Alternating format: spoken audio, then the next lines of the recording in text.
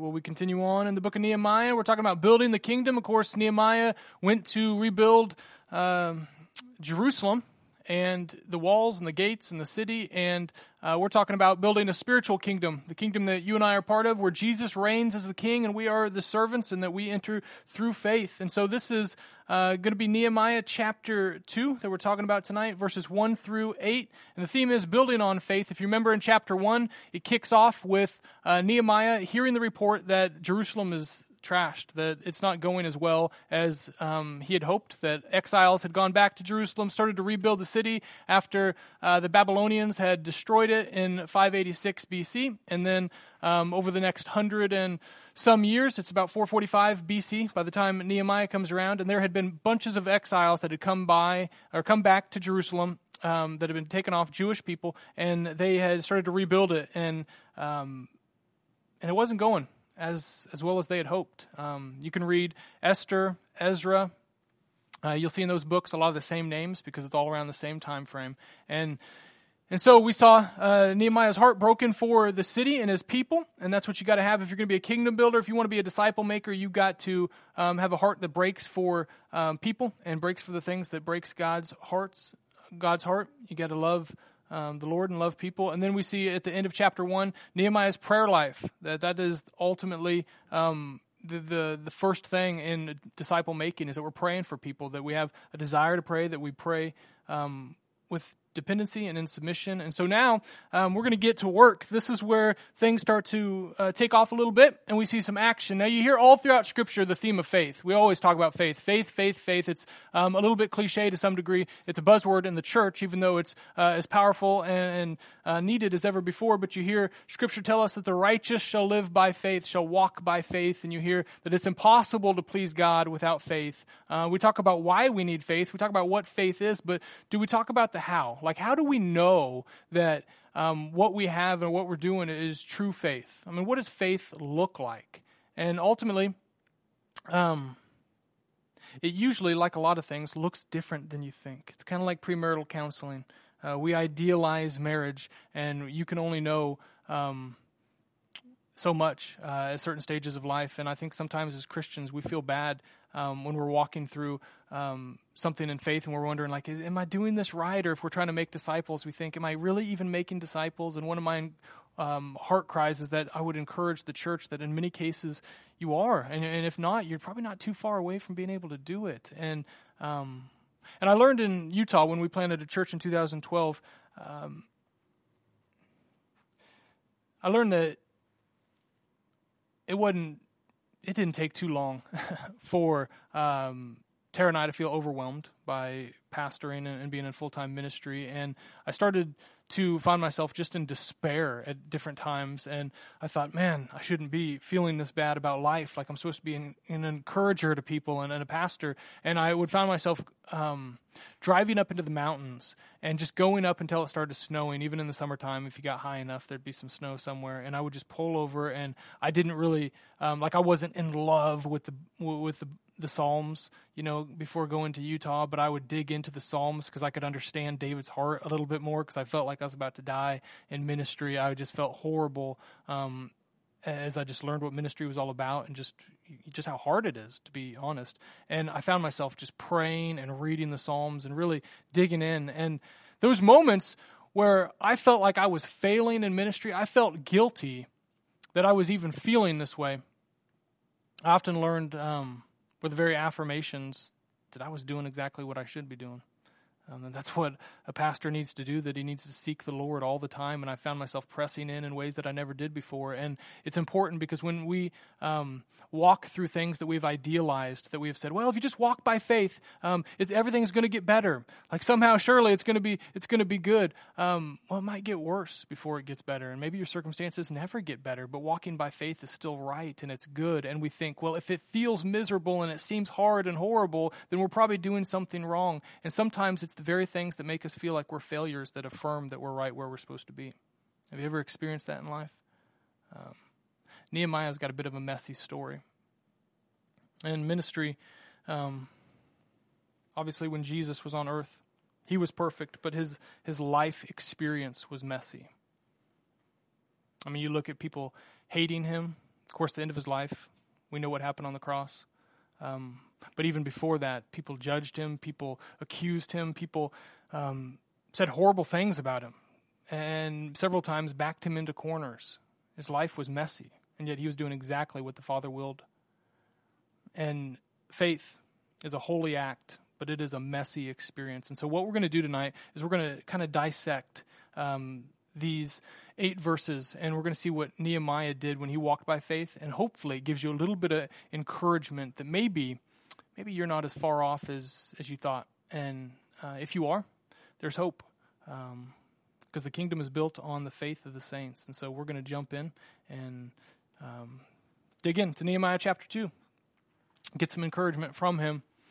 In verse 1 it says, "In the month of Nisan, in the 20th year of King Artaxerxes, when wine was before him, I took up the wine and gave it to the king." Remember, he's the cupbearer for the king. "Now I had not been sad in his presence. And the king said to me, 'Why is your face sad, seeing you are not sick? There is nothing but sadness. This is nothing but sadness of heart.' Then I was very much afraid. And I said to the king, 'Let the king live forever. Why should not my face be sad when the city, the place of my father's graves, lies in ruins, and its gates have been destroyed by fire?' Then the king said to me, 'What are you requesting?' So I prayed to the God of heaven, and I said to the king, 'If it pleases the king, and if your servant has found favor in your sight, that you send me to Judah, to the city of my father's graves, that I may rebuild it.' And the king said to me," the queen sitting beside him, "How long will you be gone, and when will you return?" So it pleased the king to send me when I had given him a time.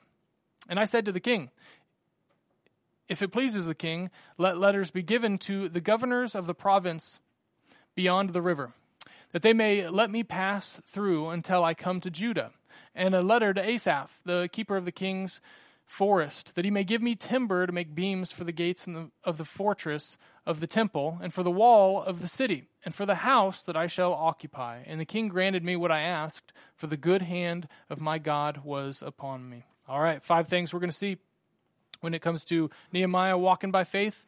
We're going to park in verses 1 and 2. For the first one, number 1, it's normal to be scared. It's normal to be scared. Sometimes when you're scared walking through faith, you feel like maybe I'm doing something wrong.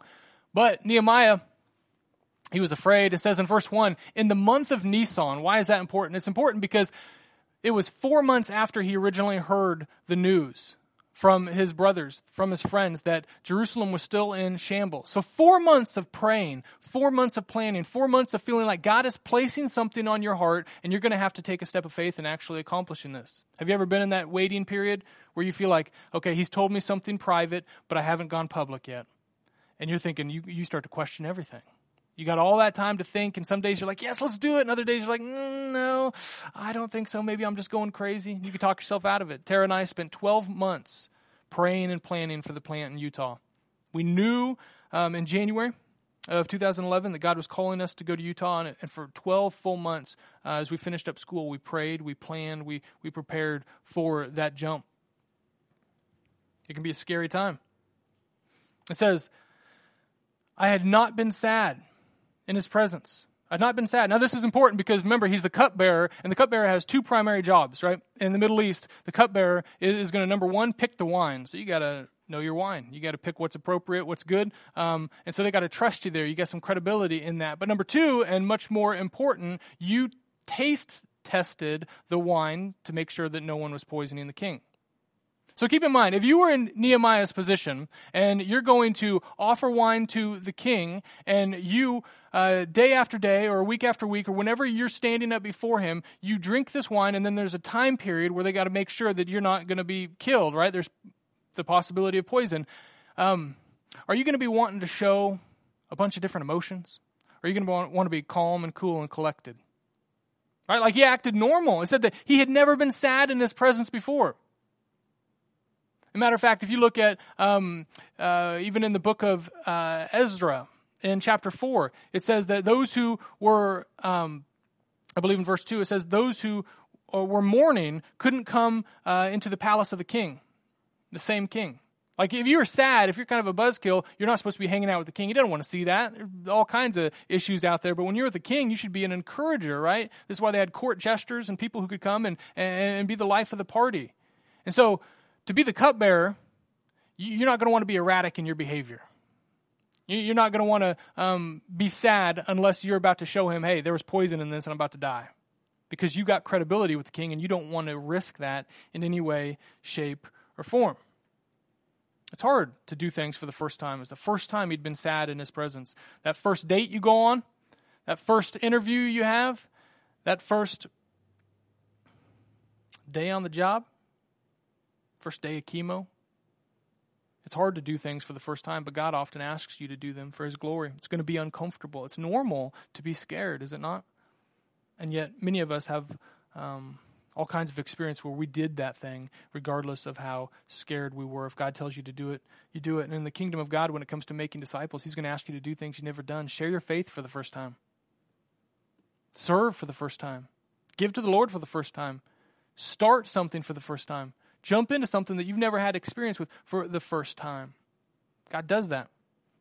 It says, this is nothing but sadness of the heart. Then I was very much afraid. So no turning back. This is where he is in a beautifully horrifying place.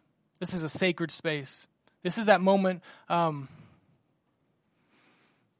This is that moment where faith is in the womb and it's about to birth obedience. And you know it's in there, but you don't know what it's going to look like. And he finally takes this step of faith. After 4 months, he knows what his face looks like. He knows whether he's sad or not. He knows how he comes across in front of the king. And he finally does it. And he knows there's no turning back. That moment when what God has said to you in private is now being made public. No going back. That's scary. That's scary. You see, when you follow Jesus, you find out that there is often fear that fills the space between the calling and the comfort. When God calls you to do something, and when I say call, I mean anything he ever tells you to do in Scripture is a calling, right? When he calls you to do something, you can have a peace that means confidence, where you can know, oh, I think he's telling me to do this. I know he's telling me to do this. And yet still, fear. This is why when angels appear, they often say, fear not, fear not, fear not. Number one, because angels can be scary. Number two, because people are scared. People are scared when they follow the Lord. And yet there needs to be a tangible comfort. And so you can have a peace that gives confidence and yet still need a tangible comfort. And fear often fills the gap. This is where a lot of people stop and they don't actually walk by faith. How many things has the Lord said to you? Jump into this ministry, do that, go to a grow group. And you said, it's risky, that's going to cost me something. And in that moment of just wondering, what's this going to look like? We just don't do it at all. You can pause there, but don't stop there. I remember when Tara and I lived here 8 years ago, when we moved to Salina, right when we got married, close to 10 years ago, we bought a house and we had a kind of a 10-year plan. We thought we were going to be here for at least 10 years. Like we wouldn't have probably bought a house if we thought we were leaving in 2 years. And God made it pretty clear about a year and a half in that we weren't going to be here forever, and that he was going to have us move, and I was going to continue seminary in Virginia. And we had planned and thought, okay, maybe in a year, maybe in 2 years, we'll go out there. We were taking care of some debt. We were knocking it out. We had pretty good jobs. And we thought, well, we'll just save up a bunch of money and then pay for everything in cash. But technically, we could have gone and just trusted that he'd pay for things as we went. And that was the one thing holding us back. And, of course, I've shared the story before that Tara and I, one night, we were praying. It was late. I think it was like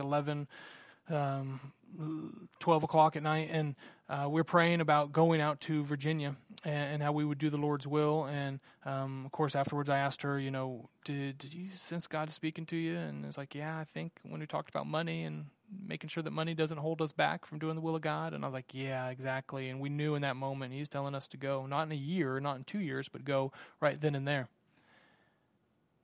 And that was assuring, because we knew, all right, it's game time.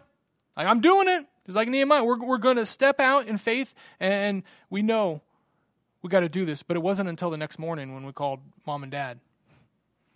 We had to tell them, we're going, when we actually needed tangible comfort. See, usually you and I, we want comfort before the faith. And so some of us don't ever walk by faith because we want the comfort first. And you need to know sometimes the comfort doesn't come before. sometimes it doesn't come after, but it comes in the faith.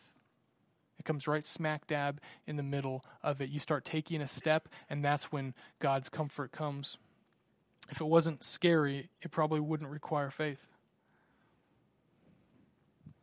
Peace comes with the calling, but comfort comes in the walking. It's normal to be scared.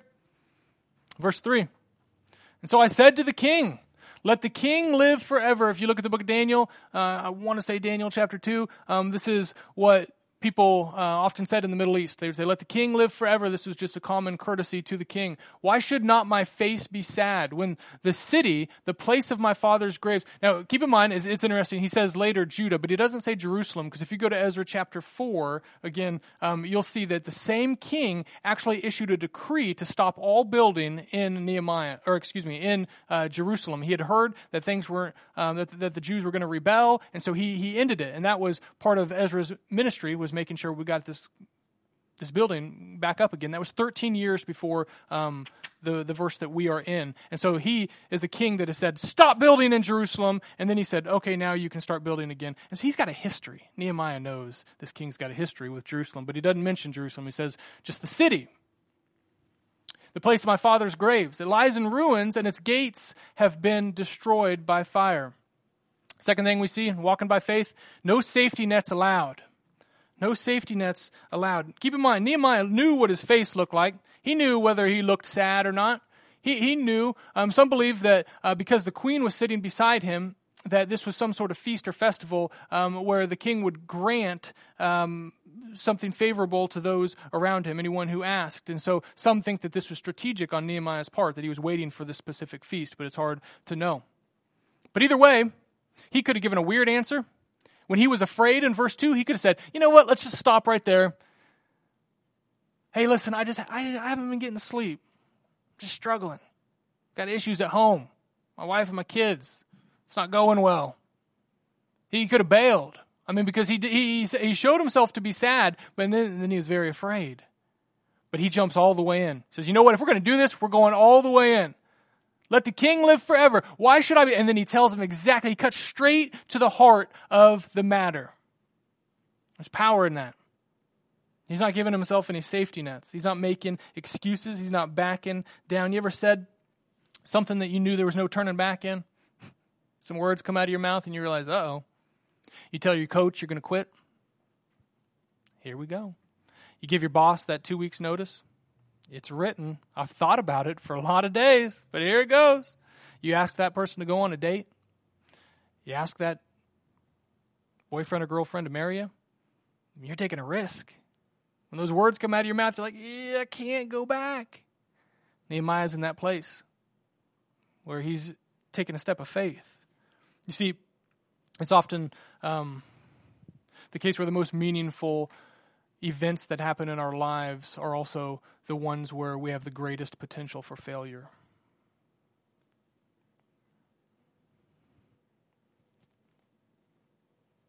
But it's funny when you look at the church, we talk all the time about being a people of faith. It's all about faith, right? That's what Christianity is all about, faith, faith, faith. And how many times do we spend more time focused on our potential failure than walking in our faith? How many times do we put safety nets there so that we can have a soft landing spot? How many times has God asked you to do something and you have focused more on plan B, C, or D than plan A? How many times does he say, hey, you should go to a grow group? And you think, okay, well, I might try it. If I go to the first one and it's weird, I'll just bail. Or, hey, you should serve in this ministry. Well, I'll try it, and then I'll just make an excuse and tell them, I don't know if I'm good with kids if I don't like it after the first time or two. We're thinking about ways out. We're thinking about what happens if this doesn't go well.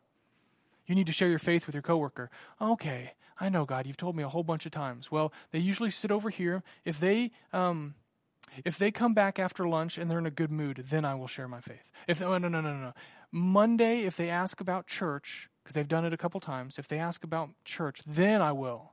Wait, if they ask me directly to share the life, death, and resurrection with Jesus Christ with them because their struggles need the gospel and they know the gospel, then I will share my faith. Like, we just put all these stipulations and conditions around actually doing it. We talk ourselves out of ever walking by faith.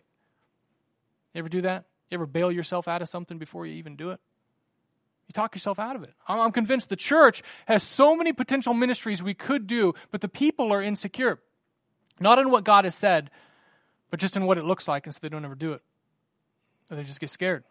We create safety nets all the time. We try to take the risk out of faith, but you got to understand this. Faith ultimately isn't about your life, it's about God's glory. And when it comes to you potentially failing in something God asks you to do, you need to know a couple things. Success in the kingdom of God is not the same as the business world or just the world in general. Success is you saying yes when he says go. You can't fail when you walk by faith, right? You've already succeeded. If you obey God, you've succeeded regardless. I could go plant a church and everyone could say, we hate your church, it's horrible, we're never coming back. And I could say I'm a failure. In the eyes of the world, they might say that. But if I said yes when God said go plant that church, then I was as successful as I could ever be. But you got to understand, when it comes to your potential failure and the things God asks you to do, the distance between the distance of your failure, your potential fall, is equal to the height of God's glory. And so this is why the church needs to make sure we're not playing it safe and secure and comfortable, and we need to keep risk in faith, because these are the moments when our backs are up against the wall that God gets the most glory. But it's also the scariest times, right? This is why I can get up there on a Sunday and say, we got $160,000 pledged over 2 years, and feel incredible about it. Knowing commercial real estate, if God has us go buy a building, could cost way more than that. But I know this is the moment when only God's power can shine through, because everyone with a sense of reason and rationale is going to look at that and say, this ain't looking too hopeful. And I say, this is exactly where we need to be. Because God's going to do something, and he's going to get a ton of glory. Ton of glory.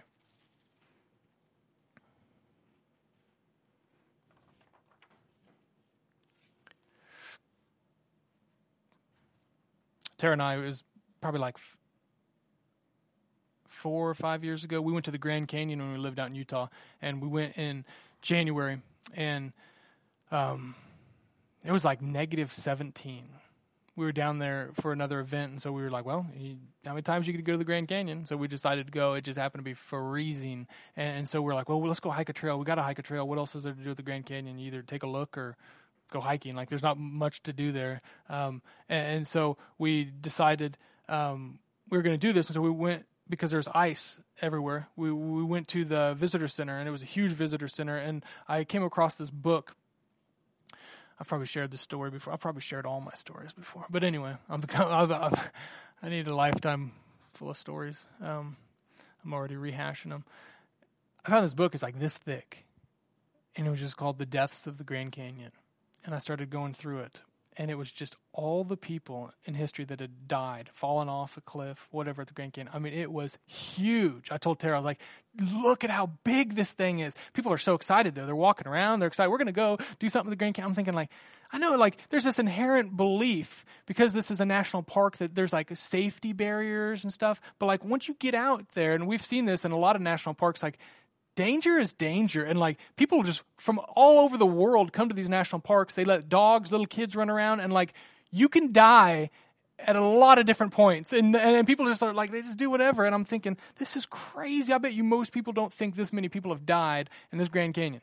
And so we buy our little ice shoes, because we want to add to this book. And we buy these little crampon things that are supposed to dig into the ice, and we start down the trail. And you can see the trail. It goes down, down, down, down, and it goes 5,000 feet down. We weren't going to go anywhere close to that, right? But as we're walking along the edge, I'm thinking, like, there's no guardrails. There's no nothing. We're just literally walking along the edge of the Grand Canyon, and there's ice and snow on the ground. I said, if we just slip just a little bit, like, it's all over. And so we get on this trail, and the shaded parts had ice. It's only probably a little bit bigger than this, probably like 10 feet wide, and it goes all the way down. And if you fall, you're hundreds and hundreds and maybe even 1,000 feet just straight down. Straight down. And to top it off, you got people with like donkeys, mules coming up this thing. And I'm like, you got to be kidding me. I'm hugging the wall. Like, this is ridiculous. I am not going to be, I'd rather get smashed into a wall by a donkey than kicked off the Grand Canyon by a donkey. You know, you got to pick the lesser of the two evils at some point. But I remember just telling Tara the whole way, I'm like, this is crazy. People are just running around like it's nothing. They're just hiking down like it's nothing. It's -17, and we're about to slide off the edge of the Grand Canyon, and people are acting like this is just normal. I think they're clueless. or they have a ton of faith. But there's no safety nets. And people think inherently there's safety nets. And yet I see more caution in the church than visitors at the Grand Canyon. Willingly, like, let's just go slide down the Grand Canyon. And I see more people talking themselves out of big steps of faith in the church, providing safety nets, getting that plan B, plan C, plan D all ready to go, than you do the Grand Canyon. There shouldn't be more faith in the Grand Canyon than there is the church. Don't cater to your what ifs. Planning is good when you're planning on faith, not failure. You guys having fun yet? This is good. Sorry, scared everyone else away, apparently. Verse 4, Nehemiah says, "Then the king said to me, 'What are you requesting?' So I prayed to the God of heaven." This is my favorite verse out of all of it. Third thing we see. So you got to choose when you're walking by faith. You got to choose to abide, not abandon. Choose to abide, not abandon. So it's normal to be scared. No safety nets allowed. But you got to choose also to abide, not abandon. Here's my favorite part. Right in the middle of this. Like, picture this. You're standing before the king. You work for the king. You have credibility with the king. And then all of a sudden, everything changes. You show your face to be sad. He says, "What's going on?" You say, "Here's what's going on." And then he gets really scared. And then it says, "What do you want?" Now you got to ask. This is the big ask. This is where you got to step out in faith and say exactly what you know God is telling you to ask this king. Keep in mind, when you go before a king in this day and things don't go well, it's not a little slap on the wrist. It can be death. For somebody. Read Esther and find out about Mordecai's nemesis if you don't believe me. But what does he do? He stops and prays. Like, just picture, you're in the middle of this intense scene in life, and you're like, "Oh my gosh, what am I going to say before the king?" And there's people around, and the queen's sitting there, and all the people who work with you are like, "What are you doing? Just give him the wine, step back, don't do this, man. You're committing career suicide. This is not good." And he stops and he prays in the middle of it. Because we saw in chapter 1, that he's a man of prayer. He spends time praying. I love this, and this is crucial for us, because here's what I've found over the years with disciples, is those who are new to the faith generally seek God reactively. Those who are maturing in the faith seek God proactively, but those who are mature in the faith seek God actively. Well, what I mean is, those who are new to the faith, if they're babies and they're toddlers in the faith, they will go do their own path, but know they got Jesus in their life, and when they screw it up, they'll reactively come back to God and say, "God, bail me out of whatever I just did." But then they start to get some sense, and the Holy Spirit guides them, and they jump into God's Word, and they realize, you know what? Maybe I should go to God before I make stupid decisions in life, and I should be proactive about seeking Him. And so then as they mature, they say, "You know what? I'm going to go to God in the morning, not just at night, and I'm going to come before, and I'm going to say, 'God, what do you want me to do with my life? Maybe you can guide me, and I'll trust you on the front end, not just on the back end.'" But those who really mature in the faith, they don't just seek God proactively or reactively, but actively in the midst of the chaos. What do you do in the midst of your chaos? Like, when life gets busy, when it gets hard, what do you do? Do you tend to put your spiritual life on the back burner? Or is it that's when things get heated up? Do you grow the most when you're busy? Or do you neglect God the most when you're busy? Because you got the potential to grow incredible amounts if you seek God actively, when your life becomes a prayer, when you don't just bookend your day with prayer, but your whole day is a prayer.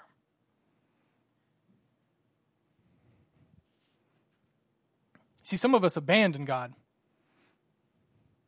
We like to have kind of a carrier pigeon type of faith where we get a message from God and then we run from God. But you got to understand, God will never ask you to do something that doesn't require you to press into Him. He'll never ask you to do something that forces you away from Him, only what pulls you into Him. You got to change your mindset from doing things for God to doing things with God. That's the beautiful part of disciple making, is you're part of an adventure that is amazing. The mission of God is that God has reached you, but then wants to walk with you as He reaches other people. He pulls you along. You're not doing something for Him. You couldn't do it on your own anyway. You're doing it with Him because He lives in you.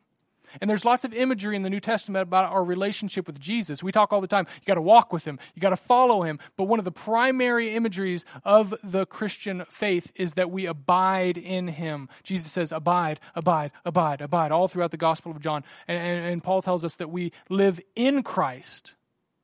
Not just with him, not just following him, but in him. God and you and God. This is why when you see the Father, that you can even talk to him, because when he sees you, he sees the blood of his Son. He sees you and his Son as one.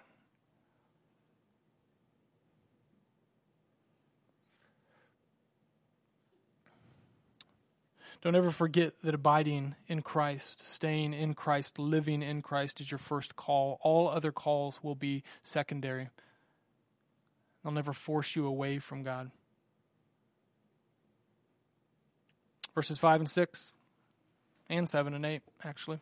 Nehemiah says, "And I said to the king, if it pleases the king, and if your servant has found favor in your sight, that you send me to Judah, to the city of my father's graves, that I may rebuild it. And the king said to me," the queen sitting beside him, "How long will you be gone, and when will you return?" Remember, this is an interesting part of Nehemiah. Nobody knows. We don't have like a long history of Nehemiah's life before this, but he ends up being the governor for 12 years. The governor there in Judah. But apparently he probably didn't ask to be there for 12 years at this moment in the story, because I doubt the king would be like, "Hey, you're leaving for 12 years? I'm pumped." But I think he probably came back several times. At least scholars believe he did. But he was a cupbearer, and all of a sudden he becomes the builder, the planner, the strategist, the governor. He did a whole bunch of stuff, and who knows what he may ever have had experience in. But God used him in powerful ways. "How long will you be gone, and when will you return?" So it pleased the king to send me when I had given him a time. Verse 7 and the first part of verse 8. "And I said to the king, if it pleases the king, let letters be given to me to the governors of the province beyond the river, that they may let me pass through until I come to Judah. And a letter to Asaph, the keeper of the king's forest, that he may give me timber to make beams for the gates." So he wants to rebuild the gates of the fortress of the temple, and for the wall of the city, huge wall, and for the house that I shall occupy. So he's saying, I'm gonna live here. This is going to be ultimately the governor's house. Fourth thing we see is you got to embrace the process. You got to embrace the process. What is happening in these verses? Nehemiah, now that he's asked and taken this big step of faith, he's actually starting to work out the details. Hey, will you help me with this? And, "Oh, yeah, I'll help you with that." "Well, how long are you going to be gone?" "Well, I'm going to be gone this long." And, "Well, what about this?" "Well, I'm going to need lumber, and so let's get Asaph involved." And so he had thought this through. He had planned this out. He knew what he needed, and he asked it, and he's working out the details. When you walk by faith, it's a process. You hate processes? Some of us, we don't like long processes. We don't like standing in line. We don't like waiting for things. We talk about this foster care thing. People ask, on a fairly regular basis, "How's the foster care thing going?" We're in the process. We did a 10-week class. Then you got more paperwork than you've ever known what to do with. I actually appreciate the state of Kansas for, you can tell Tara's probably filling out most of the paperwork as I say this, but I appreciate the fact that they're giving us so much. They'd weed you out. You got to really want it, to be honest. You got to want it, because there's a lot of opportunity to bail. But when you and I are walking in faith, we want to know the next steps, don't we? All the time. We get impatient. And here's the thing. We can recognize, just like this, it is a physical process. There's lots of details to be worked out, but you take it one step at a time. And God doesn't want you to get so caught up in, do I take a step to the left, take a step to the right? Do I move to this city? Do I enroll in that school? What's going to happen physically? He doesn't want you to get so caught up in the physical process that you forget the spiritual process he's doing in here. Because everything, the journey of faith is to glorify God. It's to bring people into the kingdom, but it's to expand the kingdom in your own heart. It's sanctification, which is ultimately the process of that new heart that you received at salvation and your life starting to reflect that new heart, that you become more like Christ in your behavior, in your action, and that what happened at salvation is worked out through the rest of your life until you see Jesus face to face. This is why the Christian life should never be boring. There should always be continual change because you're adapting to that new heart, that spiritual heart. And you got to embrace that. How many times has God been doing something in your life and you just want through it, right? We feel that all the time. Let's just get through it.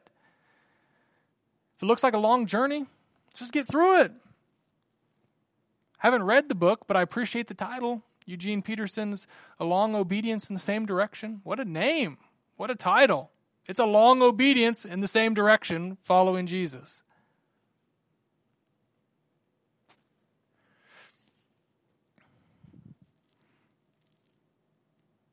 I could tell you so many times really over the last 2 years that I have despised in my heart the idea of going through a building campaign. Not having been raised in church, I just never ever pictured myself being part of a building campaign in any way, shape, or form.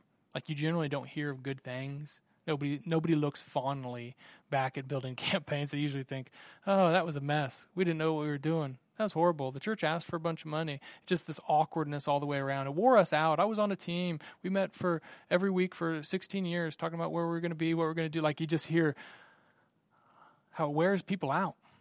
Well, after the building campaign, that's when pastors normally leave.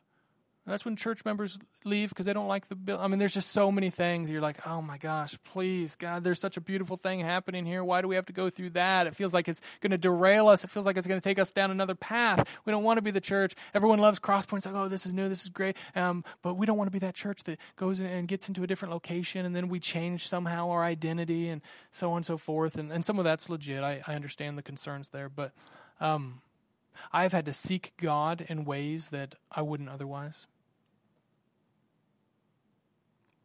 Last night, 2 nights ago, when I'm up at 2:30 because I get anonymous letters in the mail from church members telling me that we should do things different, and I can't have a conversation with them because I don't know their name. I tell Tara, I said, it's kind of like if someone had a mask on and they opened the door of your house and said, hey, you're doing everything wrong, just want to let you know, have a good day, and shut the door and drive off. Like, you'd be like, what am I supposed to do with that? What am I supposed to do with that?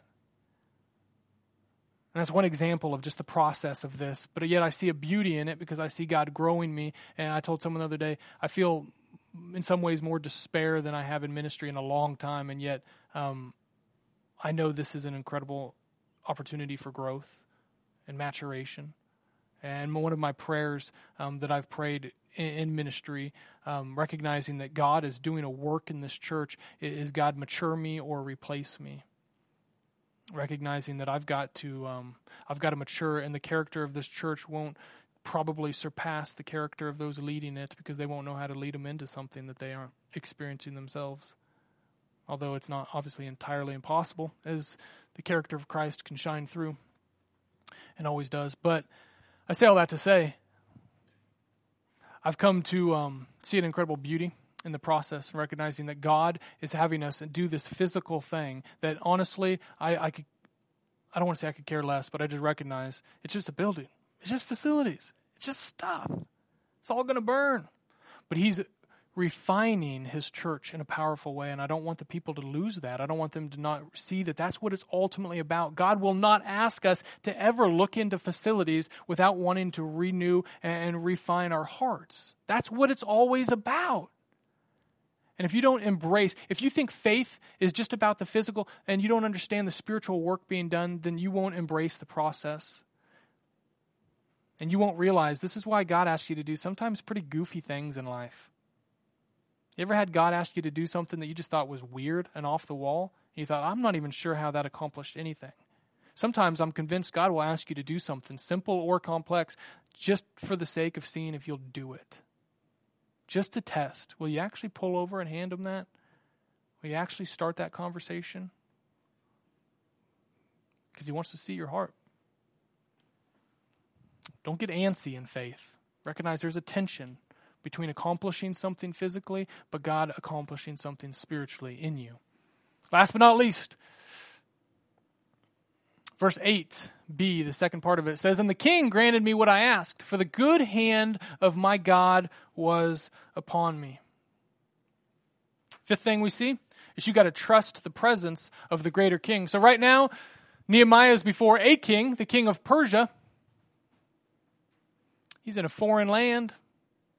And the king granted him what he asked, but he recognized there's a greater king involved. How does he know and have this confidence that some of us lack? Let's be honest. We've walked by faith before, and we've wondered, is God really in this? Is God really in this? How do I know that God's actually asking me? I'm insecure and even hearing from God. And yet we got to trust that the hand of a greater king is on us. You see, Nehemiah's confidence that God's hand was on this, it was the provision that this earthly king was saying, you can have my stuff. I'll take care of it. If God wills it, here you go. This king, he don't really have that much control over his life. God's directing his steps, whether this guy follows the Lord or not. But you and I, we have our confidence of the presence of a greater king in our life because of the cross and the provision of Jesus and the wrath of God being poured out on him when it should have been poured out on us, and recognizing that God provided the ultimate sacrifice with his son. In this very place, don't lose this in the whole book of Nehemiah, the very place that ultimately Nehemiah is going to rebuild is the very place that the greater offering was sacrificed 400 plus years after all this went down. You thought John the Baptist was preparing the way. Nehemiah is rebuilding the city of the Lord. Got to wonder, as he's rebuilding those walls, if he has any idea what's about to happen, even in 440 years. In that same city, all his offering, all his sacrifices would be trumped by a much greater sacrifice. You and I know that Jesus left heaven 2,000 years ago so that we could be with God, so that we could be reconciled as sinners turned into saints by the blood of Christ, that you and I are sealed with the Spirit. Here's what I don't want you to ever, listen here. Do not find yourself a Christian wondering whether the presence of God is with you. I know when you walk by faith, you often feel like, tangibly, like, I don't know if God's here. I can't feel God, but you know God's with you because the very nature of being a Christian, the moment you placed your faith in him spiritually, God placed his Holy Spirit in you. And Paul says we are sealed with the Holy Spirit so that you don't ever, this is one of the blessings, this is part of being a Christian. You don't ever have to wonder. I know in evangelical world, at kids camp, I know we wonder, it's part of the culture that you can wonder, is God with me? Is God with me? But if your faith is in Christ, you can have the confidence that God will never leave you or forsake you. That he is in you. That you are sealed by the Spirit of God, that he can't leave you because he can't break his own promises. The promises of God are irrevocable. The callings of God are irrevocable.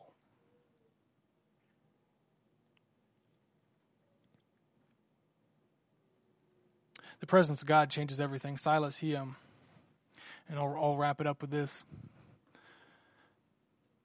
He's been having nightmares recently, and he sleeps downstairs. He's got basically the whole basement to himself. We've got a tiny house, so it's like this cafe with a basement.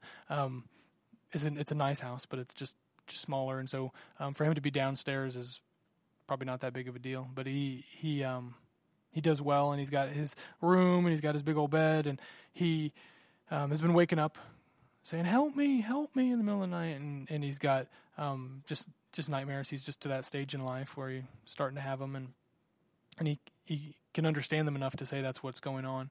And we hear him crying out. And so we go down and we comfort him. And I say, buddy, you know I'm in the same house. I said, Si, you know this house is little. Like, I'm never very far away. Like, we're in the same house. This is your safe place. This is where you can be comfortable. This is where you can enjoy. I said, think about God. You like, it's okay, buddy. This is a safe place. It's not scary. But it's dark, and he's got night lights, and there's shadows on the walls. And so he gets scared. He gets freaked out about his own room and about the thoughts in his head. And the other night, and I'm sure the parenting books would say, don't do this. You don't want him to become dependent on you. But the other night, when he had a nightmare, and he called out to me, and I came down, and I told him those things, and he knew those things cognitively, that we were in the same house. And I just said, scoot over, buddy. I'm going to lay with you. And it's 3, 4 in the morning, and, I'm too big for that bed, and my head's way over his head, and my knees are way below his knees, and I'm just kind of, cradling him a little bit, and he feels my big hands, wrap around him, and he just just a little boy still, and I just snuggled with him, and he was just silent. And the reason I did that was because I wanted him in that moment. He called out to me, and I can tell him over and over and over, I can tell him, we're in the same house, buddy. But I wanted him to feel the presence of his Father with him in that moment, to know that you can be in the same circumstance that was once incredibly scary, and nothing in that circumstance changed except the presence of the Father. And the presence of the Father trumps the circumstance all day long. The wind and the waves obey him. The rocks cry out.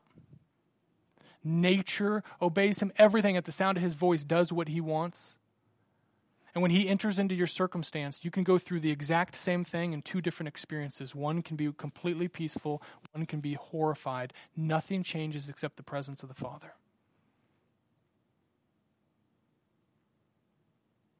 It's my prayer. You know that you and the Father are in the same house. Your body is a temple. If you're a Christian, if your faith is in Christ, you can have that knowledge. But it's my prayer that you tangibly experience the presence of the Father. You can have that. You need to be seeking Him in prayer. You need to be pressing forth in perseverance and digging into His Word. But those of you who have done those things know that you can experience the tangible comfort that comes with knowing and experiencing the presence of the Father.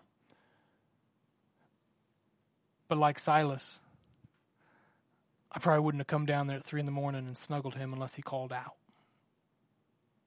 You got to call out. I don't know what God's asking you to walk in faith in right now, especially when it comes to making disciples. Maybe He wants you to get out of your comfort zone in a way that you haven't before. Do something for the first time. Maybe revisit something He told you to do a long time ago. But you need to know you don't ever, if your faith is in Christ, you don't ever have to question the presence of God. And I'll leave you with this simple, practical thing, because I know sometimes it's hard. You wonder, am I hearing from God? Of course, you got to dig into His Word. You don't ever have to question if you hear from Him, because His Word is His Word. Every time you read it, you're hearing from Him. But I'll say this: if you find yourself in a spot, maybe you did what the Lord would have you not do, and you realize, I need to repent, I need to turn around, I need to go back to Him. Maybe you find yourself in no man's land where you said, I think He told me to go out here, but I must have missed steps 2, 3, and 4 because I don't know what to do next. Maybe you're just confused. If there's one thing I could tell you, one question to ask yourself, recognizing that faith is always about the glory of God. One question that will help you no matter where you are in the walk right now. For the rest of your life, you ask yourself this one question, you'll be okay. In your circumstance, you ask this: how can I glorify God? If you're abiding in Him, recognizing that's always the first way He's going to be glorified. If you're pressing into Him, if you're in His Word, if you're talking to Him and listening to Him, and you still have confusion about the next step, because sometimes that happens. But you ask yourself this: right now, in this moment, I can glorify God. I can make His name famous. I can bring Him glory and praise somehow. How do I do that? He'll always tell you how. And you can always do that. And you don't have to question the last 10 steps you took and how you got to where you got. There's forgiveness. But if you focus on the glory of God, He's a good Father. He wants to be glorified, and He's not going to hide from you. You'll be okay. Let's pray.